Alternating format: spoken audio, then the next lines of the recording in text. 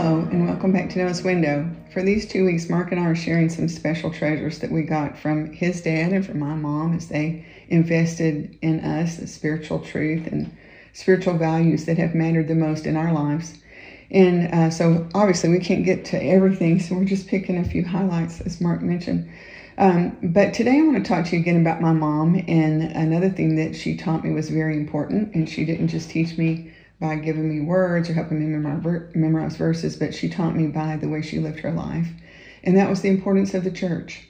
Now, our house was just a couple of blocks really away from the little church that we went to when I was growing up.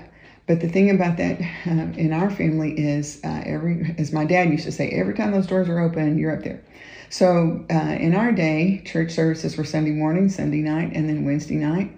And in addition to that, my mom, when I was very young, led a group of girls. There was an organization called GAs back then, and so the girls were my older sister's age, and they would come to our house and they would memorize scripture and study together and do a lot of fun things together. I have a lot of happy memories of the GAs being at our house. Of course, there was always refreshments, but my mom was very involved in that, and they went to camp every summer, and it was a great involvement. My mom also sang in the choir, so I spent many a late, I can't remember if it was Sunday night or Wednesday night, kind of sitting impatiently in the pews waiting for her to get through with choir practice.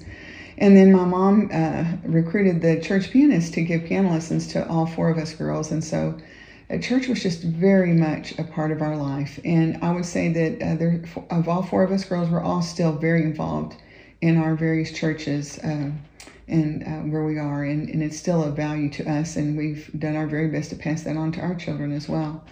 But it mattered to me that my mom demonstrated, not just by her words, but by her actions. One of the things that comes to mind whenever we would travel over a weekend, which didn't happen a lot, but we would have a vacation. Usually in the summer, we would go down to Galveston for a couple of weeks, and then my dad worked for Coca-Cola, and they had a cabin down there in Galveston that he could sign up for, but then they also had a couple of lake cabins not too far from Fort Worth that we would visit from time to time. And if we were going to be gone on a weekend, a couple of things I remember, and this was another thing that my mom taught me when I was really young. She taught me to tithe, and when I first had my first little allowance, she taught me how to tithe, 5 cents out of 50 or 10 cents out of $1. And so that was instilled in me as a child even too. But if we were getting ready to go on a trip, Mother would always drop off her envelope at the church before we left town. And that's one thing. But the other thing was, no matter where we were, and this was a big thing to me because I got uncomfortable in strange new places, but wherever we were, whether it was Galveston or the lake or wherever, if we were there on a Sunday, my mom was going to get up and get dressed and grab her Bible and go find a church to go to. Now, I don't remember her really forcing me to go too many times. I was kind of uncomfortable being in a very strange place and not knowing anybody. But not my mom. She was there. She got up and she would just find it. This was before Google. She would just go drive until she found a church, and she would always attend church. She just felt like that was important. Now, a couple of verses I want to share with you that I learned as a kid that I think speak to this. One is back in the book of Psalms. Psalm 122, verse 1, David says, "I was glad when they said to me, 'Let us go to the house of the Lord.'" Now, I hear a lot of families talk about having arguments on the way to church and everything. I really don't remember that. We had our arguments, but I don't remember it ever being around going to church. We were always so glad to go. But anyway, and I know in the book of Psalms, this is David, he's talking about going to the temple, but I think it still applies even to the New Testament, the joy of going to God's house. And that was what I learned as a kid. It internalized with me. I was always excited to go to church. And then over in the New Testament, in the book of Hebrews, now again, the book of Hebrews was written to the Hebrew people, to the Jewish people. And if you read the book of Hebrews, you're going to see a lot about Jewish traditions and the old covenant and the holidays and the sacrifices and all that. So this is the audience that whoever is writing Hebrews is talking to. So I'm jumping in chapter 10, down in verse 25, and you'll notice that this verse starts with the word "and." So I hope you'll go find your Bible and read what comes before this.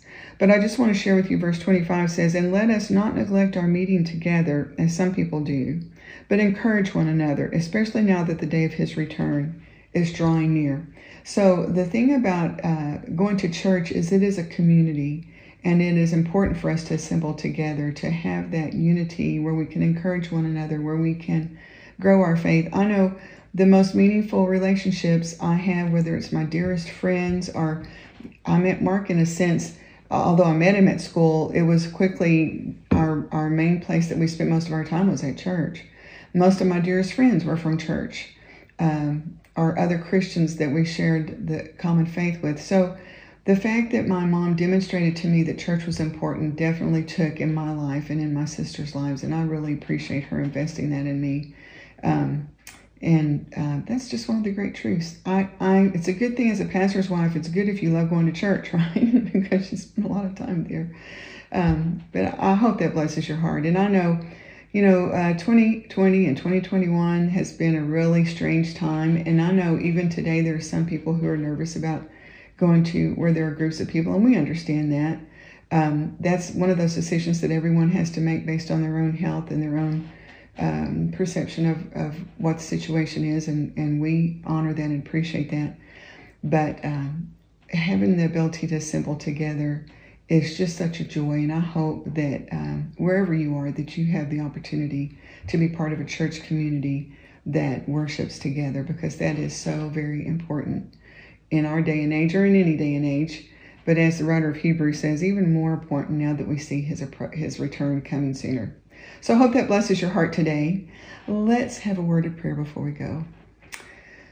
Oh, Father, thank you so much for the gift of a godly mother in my life. And I try not to ever take that for granted, because I know there are many, many people who didn't get such a gift. And I just pray for each and every person that might be hearing or watching today, whatever their situation is with their parents, that they would find grace and mercy towards those parents, and that those of us who've had godly parents would be grateful for that. And we're going to thank you for all you do in our lives, and we ask all these things in Jesus' name. Amen.